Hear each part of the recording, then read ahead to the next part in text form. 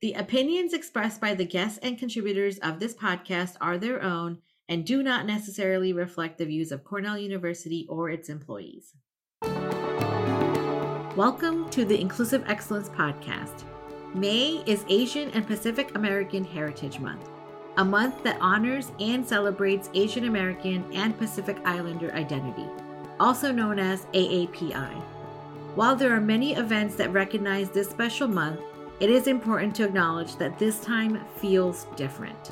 The wave of anti-Asian violence and racism that has negatively impacted the community is something that cannot be dismissed.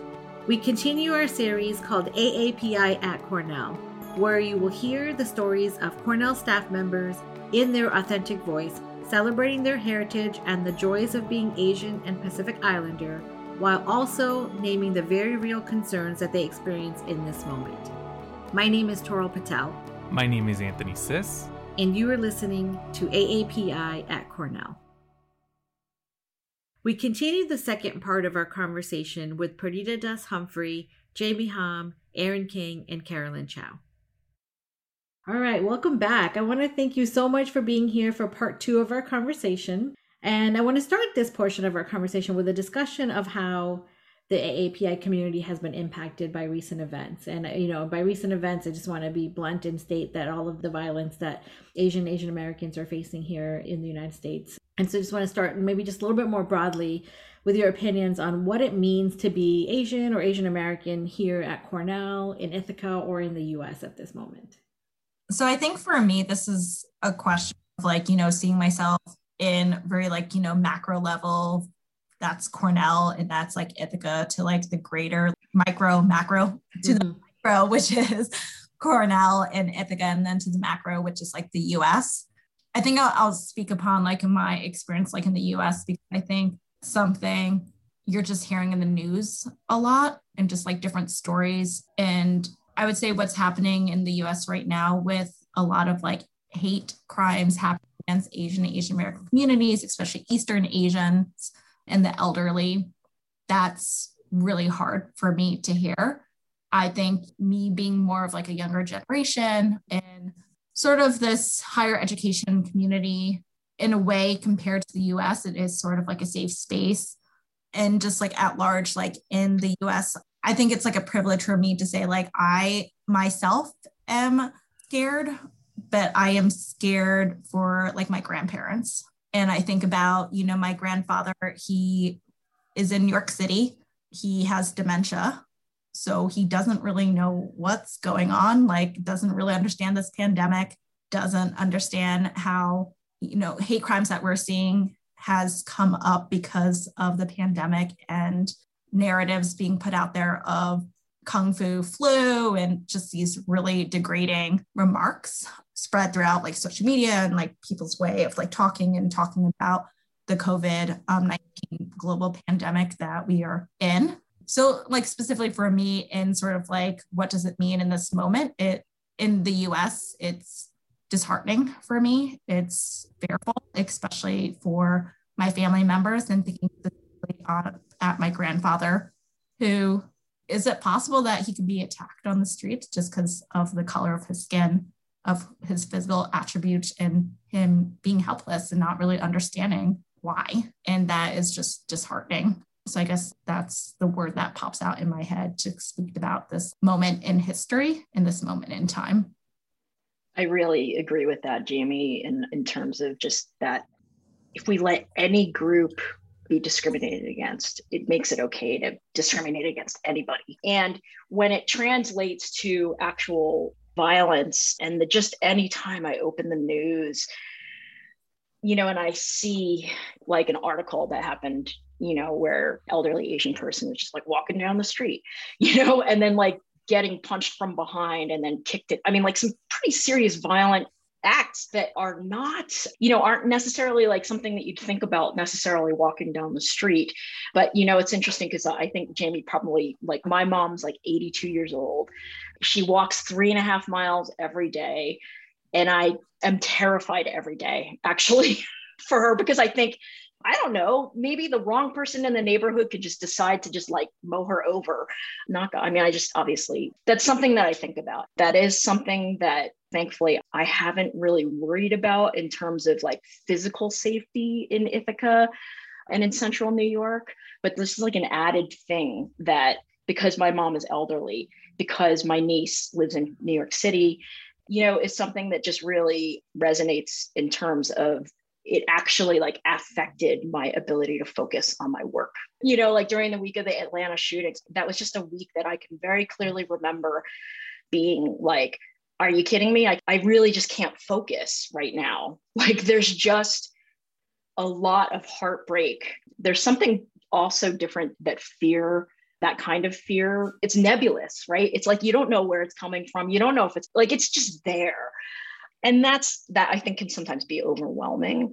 And I think in terms of being Asian at Cornell, my history and my family's history with Cornell is so positive being Asian and at Cornell. And that has been my personal experience at Cornell in terms of really, again, being very welcomed in opportunities to talk with people, to do recruiting, to think about the DE&I space. So that's super positive. So it's interesting and it's hard to make sense of, and I realize as I'm like, during this whole podcast, I've been like, I'm just so confused, which, is really just a matter of, and I'm happy to admit that because I'm trying so hard to make sense of it, but it's a challenge, right? Because we get these messages, right? Especially since last year, especially if, paying attention to kind of like everything that's going on with African-American and Black people, just thinking about like, it can be really just like, how do you make sense of it when you get institutional messages that are like, this is a behavior that we abhor, we are not going to support this.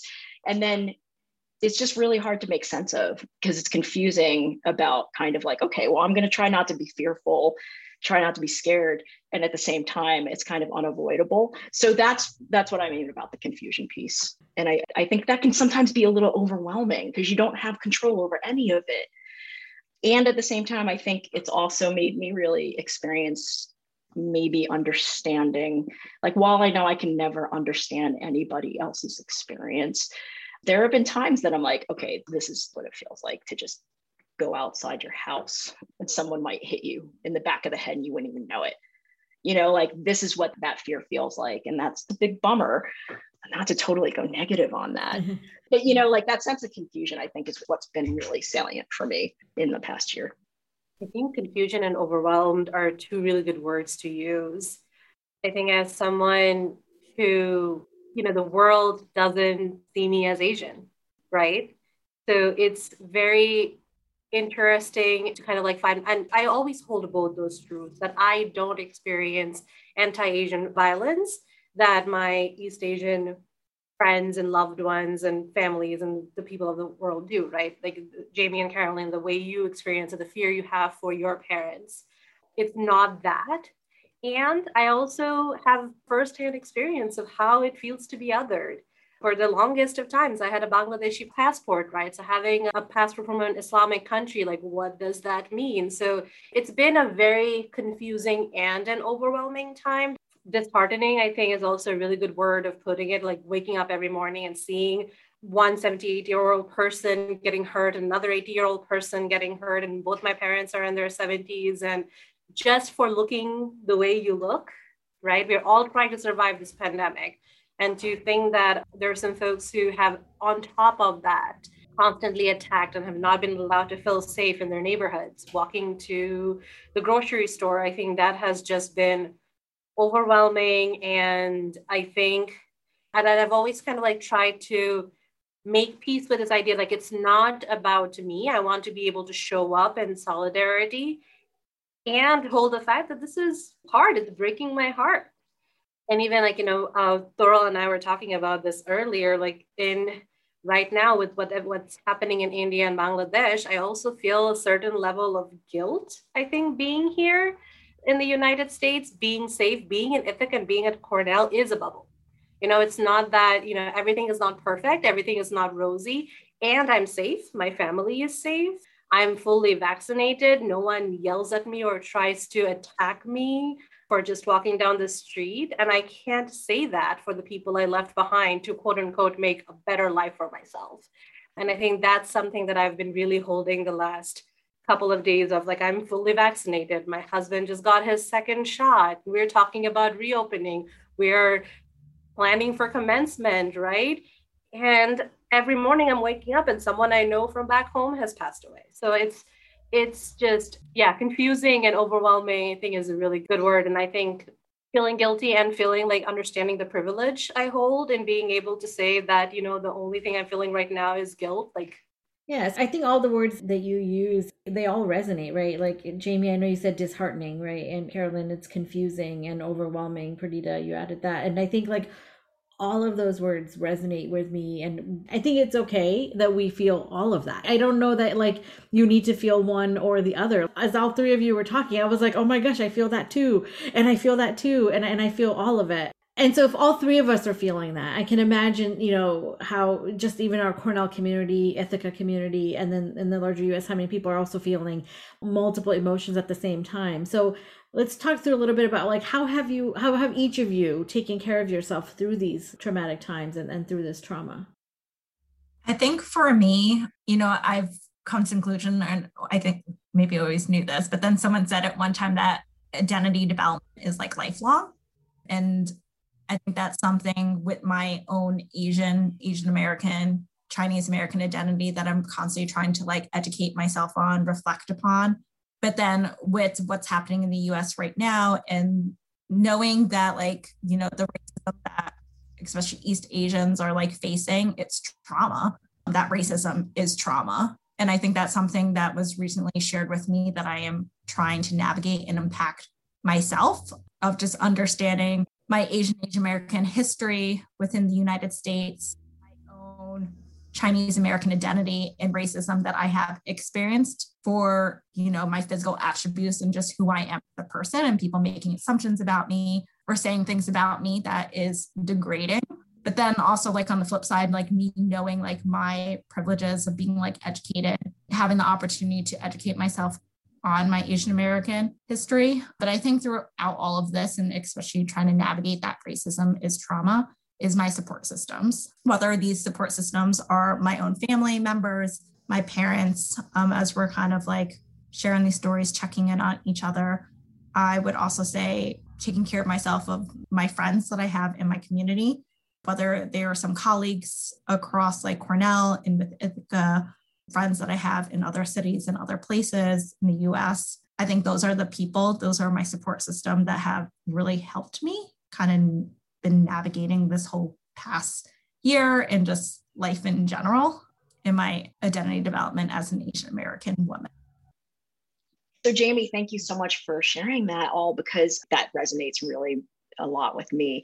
What I found being sort of, it's so funny because just the past couple of weeks, I started to sort of not feel completely new to Cornell, which is really awesome. It's an awesome feeling to get to, because I spent the first 2 years being here, just being like, what the heck, you know? And so, you know, for me, a lot of it has been about thinking about building my friend and chosen family network locally, right? And so, I mean, I have to say, like, being at Cornell has been amazing for that, because I've been able to really connect with like-minded people who want to have these conversations and who want to really kind of think about like, well, what is it that we can do about this? And so when it comes to self-care, being able to talk with and make friends with people who we can have these conversations with, like on this podcast, which is amazing, you know, because that storytelling, that sharing of your story and your background, it's cathartic and it's also very validating, I think, in some ways.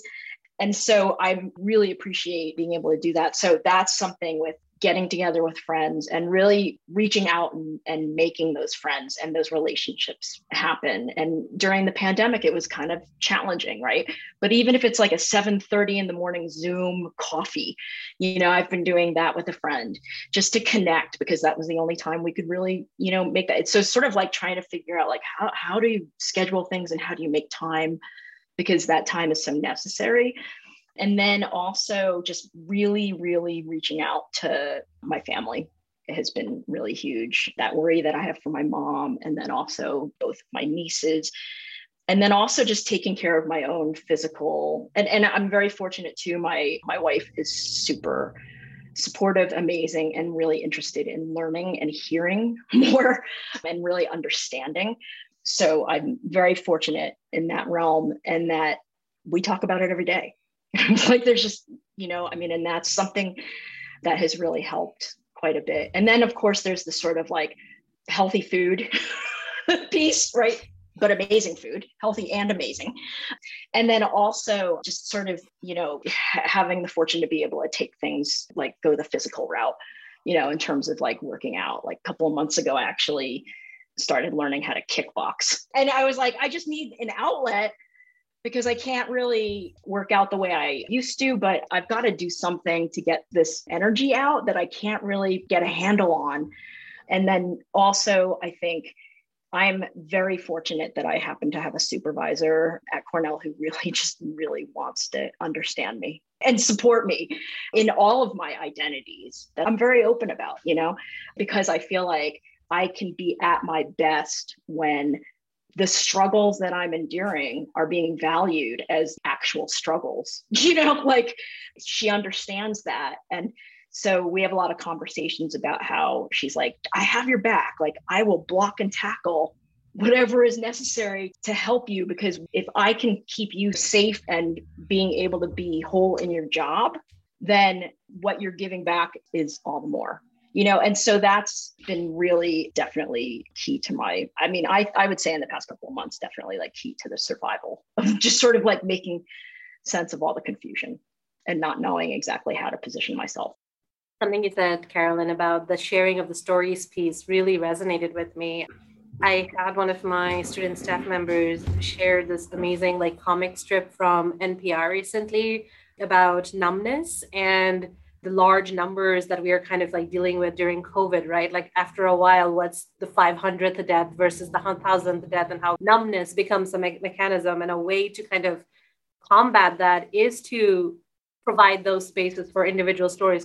Our brains have a hard time comprehending like those really large numbers, but can start focusing in on individual stories. So that's something that I have been kind of doing too, is like really relying on my village to say for like how I describe, whether it be my family or my chosen family. I feel super, and I'm not saying this just because Aaron's on the call, but I am very lucky to have amazing work colleagues who just step in. And I've only been in this role, so I started a new role in the middle of this pandemic because that's how we do it.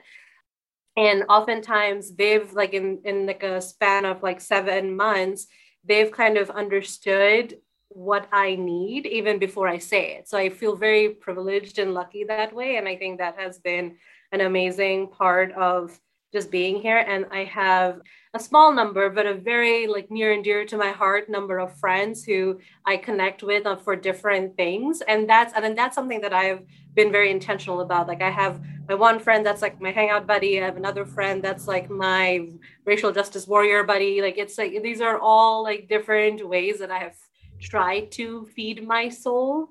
And I also like, feel being able to take advantage of outside. So being on a live on position, I've not left Cornell since March 2020. So I'm looking forward to like being able to travel after my husband is like fully vaccinated, just whether it's just being able to get away from it. Like as much as I love this town and love this campus, and making plans for summer has also been, again, I feel like it's a privilege, and it's also been what's been keeping me going. Yeah.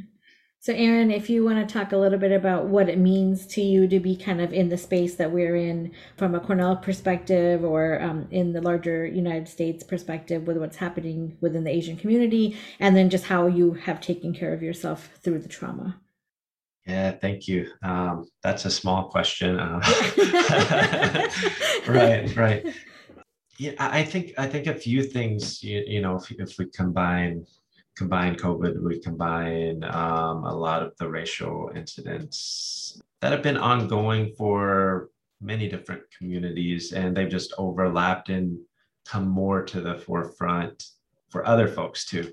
What Perdita said on compartmentalizing, sometimes I want to be in some conversations and stay in those. And then sometimes I want to talk about nothing related to anything important whatsoever. I want to talk about something just ridiculous and irrelevant. I need to have that too, and also have spaces of sharing joy and these pieces, and not saying like only look on the bright side, like not that. I think I used to live in that. I'm saying like have both. Both is important, and being able to take that rest and not feeling like we have to do this. Like anytime that I see this stuff now that says you have to do this thing, like I'm not about, even if it's from a good place, I'm not about that. So me, I've slowly begun being okay with, I will work on my own terms. I will hear folks out because if they're critiquing something I'm doing, I need to listen to that. But, even something as small as sometimes I leave my video off for some meetings. Like I didn't want to be rude at some points, but I realized, hey, I just need this. I need to not look at the screen. I need to be able to eat my food or whatever. And I'm okay with that. Not trying to be rude, but that's really small. But doing things like that and being okay because it's what I need has been helpful. And getting outside and making sure that I'm still taking time to run, even though I need to do these other things, because that's something important to me. And reaching out and connecting with folks beyond all these emails that we do. And that's something, I'm trying to do because the human connection is important. Like this space, even I know it's for the podcast and stuff, but just even being in this space, I'm not in this space very much. This is great, right? We need this. So those are some of the things I'm doing. Yeah, I think I agree with a little bit of what everybody said, right? And it's taking care of myself first so that I can take care of others around me. I think that's an important component for me. And that's whether that's, to Erin, your point, whether it's finding joy where I can. And it's okay for me to enjoy an afternoon with my kids somewhere, right? Whether if we go hiking or whatever it is, go to the waterfalls or even just go get ice cream for a half an hour. It's okay to do that. And at the same time, acknowledge what's happening in this country and know that people are hurting. I think you have to hold both truths. You can't it just can't be about one or the other. So I agree with a little bit of what all of you said. So just as we wrap up this conversation, and just knowing that what each of us is facing right now, how do you find the inspiration, or where do you find the inspiration to keep this conversation and this momentum, to keep it going? This is going to sound very cliched, but my students, I will say this, like, I think we have this role, like for me, like having this student affairs, student focused kind of role, or even being at Cornell, even when we don't directly interact with students, ultimately we're trying to create this space for students to learn, grow, be challenged, and get the support that they need in and outside of the classroom. That's essentially what all of us are doing. And as cliched as that sounds, I think that's kind of like where I find my motivation when just even if it's one out of my 300 who comes to like the processing space I host, or the one person that writes in their application that, I was with Perdita and Bulge, and I feel empowered to be a woman, and this is why I'm applying for this job. So like when I read little things like that, as they're not little for me. Yeah. And I think it's really important that I think as Erin said, there aren't a lot of these spaces, and there aren't a lot of us who are in these roles. And I think oftentimes, like when I feel discouraged, I know that what keeps me going, what actually like motivates me to take care of myself so I can keep going, is to show the next person who's immigrating from Bangladesh to be like, hey, you can get to wherever you want to get to. And I want to make sure that I am creating this rich space for you and giving you all the tools or as many tools as I can to help you navigate this wacky world at times. And I think, honestly, that's what keeps me going. You'll hear me say like, yeah, I can't wait for you all to go home. And then in the middle of July, I'll be like, come back. Yeah. Quiet, please come back. So yeah, I think it's my students. And On a personal note, I have a 10-year-old nephew and a 6-year-old niece. And my niece sent me a picture of her wearing a sari for Bengali New Year. And that's also what motivates me. I think it's just kind of passing on, or when she says things like feminist, and when she says, you can't call these Band-Aids nude colored because they don't match my skin. And so when she recognizes stuff like that, I just feel so proud. And again, those are the kind of the moments that make me go, yep, that's why I do what I do. I think kind of going off that, it's finding the words that come to my head is balance and duality, that to keep going, it's knowing for myself is okay, when am I depleted and I just need to zone out or step away, if shut off my Zoom screen, as Erin did before, and be hey, I just can't be on social media. I just can't be on this video and fully engage, because they're the news has just impacted me. Again, it's that trauma, that racism is trauma that I'm dealing with. So I think it's that duality, that there are times that I'm struggling and giving myself that space to replenish. But I also think what keeps me going is being engaged and listening to kind of the news and being informed, whether it's the negative news, but also I think there's also news out there that's uplifting and empowering, and hearing people's stories. So being engaged that way and just feeding off that energy keeps me going. I would say, especially at Cornell, for me, representation is really big. And especially as a staff member, I know compared to student population, there is not as many staff members who are representative to the amount of students we have on campus. And I have seen this with some students that I've engaged with in different spaces that I have been part of and had the opportunity to be part of at Cornell.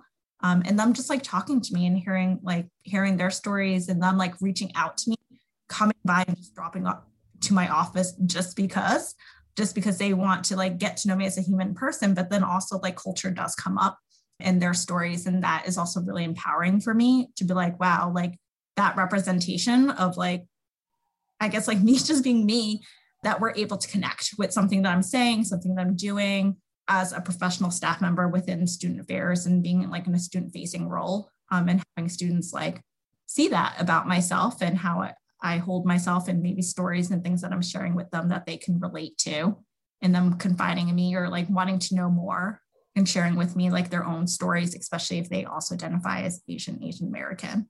So that I would say is kind of echoing what Pradita says. It's those stories that keep you going, and it's exciting, as much as sometimes you're just I need to step away from sometimes students because I'm exhausted and tired, but at the same time, engaging with them and getting to know them as humans. It's beautiful. Jamie and Pradita, it's so awesome hearing you talk about your student services roles.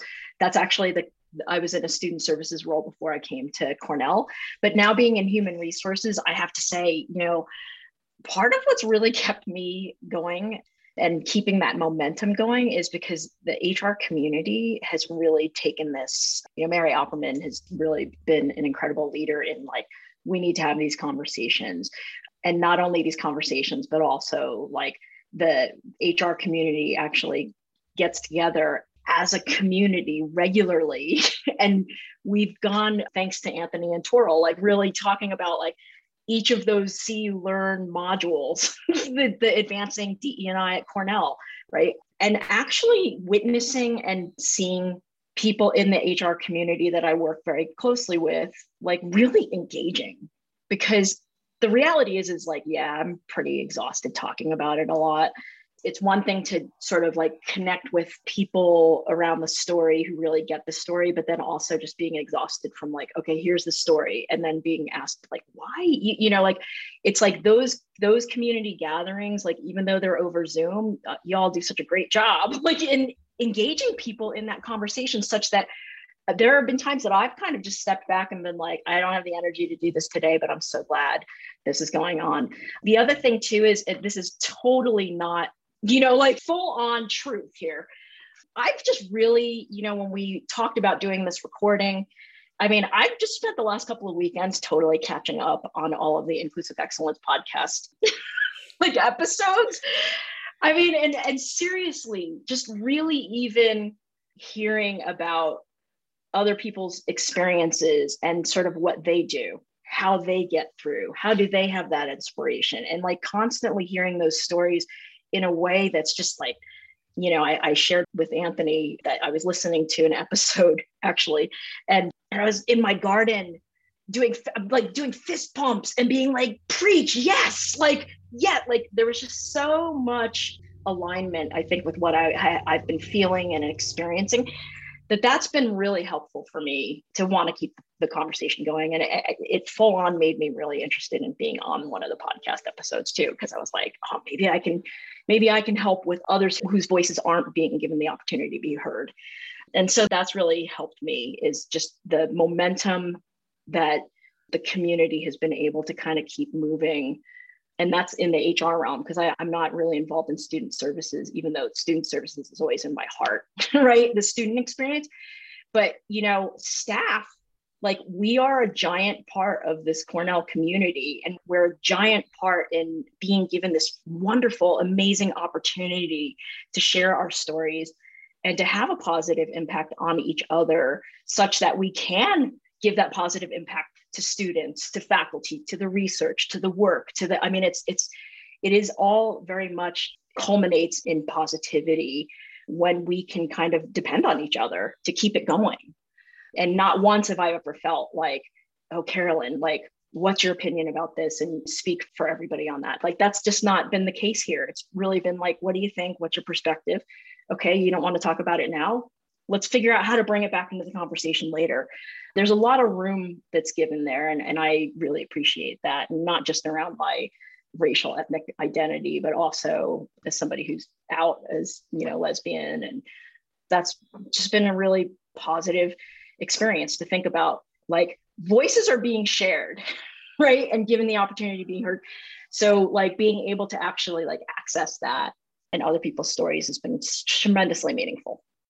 Yeah, a lot of the things mentioned, absolutely. The little glimpse of growth, or the little glimpse of being able to be a part of someone's story, helping them succeed, those sorts of things, whether students or sometimes even if there's a way to help staff or even folks outside of campus. I've really enjoyed connecting to folks outside of this kind of higher ed space that we're in, because we're in these conversations so often that often it's the whole choir sort of thing. And then whenever I'm in a related conversation outside, it's like, yeah, there are people at all levels, and you feel like you can really speak into that space. And, again, I have to make the choice for myself how much I'm going to be willing to just listen and also understand where someone's coming at, meeting someone where they're at. But I try to have that patience, because I remember where I was at and I still am at on a lot of things, because no person knows all the things. We're always continually learning. So I think that's so important, to be able to have that patience and recognize we have a privilege of being in this space, even though we have our challenges from our different identities. We're in this space talking on a podcast right now with a job at Cornell, right? We have to own that and say, like, even the ability to have the language that I use and think about all of these frameworks, etc. I had to learn that somewhere. Even if I had experienced it before, I had to learn how to even talk about it and think about it. And so sometimes I get frustrated with something that I would see on social media, and I'm trying to get a little bit more rid of some social media in my life, talking about the self-care. But it's like, how could you say that? That's stupid, etc. But then I'm like, I disagree, but I get it. The culture is very strong. I actually lived in that. So that's important to me. And also a little bit to what Perdita said earlier on her nieces and nephews. Like, for me, 2 daughters growing up and just seeing them and trying to pay attention, like, how am I taking part in socializing them? What are they learning just default? How did they talk about race and identity and just difference in general, being a woman, being mixed race, like all of these? How are we having that conversation? And just teaching them to be caring, have empathy for other folks, right? Yeah, what a great message to end our conversation on, empathy for other folks, right? And I think that applies to everyone beyond just, the kids that we're teaching, but all of us individually as well. So I want to thank each of you for joining me today in this amazing, fabulous conversation. Thank you for being vulnerable and sharing your stories. That's it for part 2 of this 4-part special series. For the latest updates on diversity, equity, and inclusion at Cornell, as well as resources to honor and celebrate Asian Pacific American Heritage Month, be sure to visit diversity.cornell.edu. My name is Toral Patel. My name is Anthony Sis. Thank you for listening to AAPI at Cornell.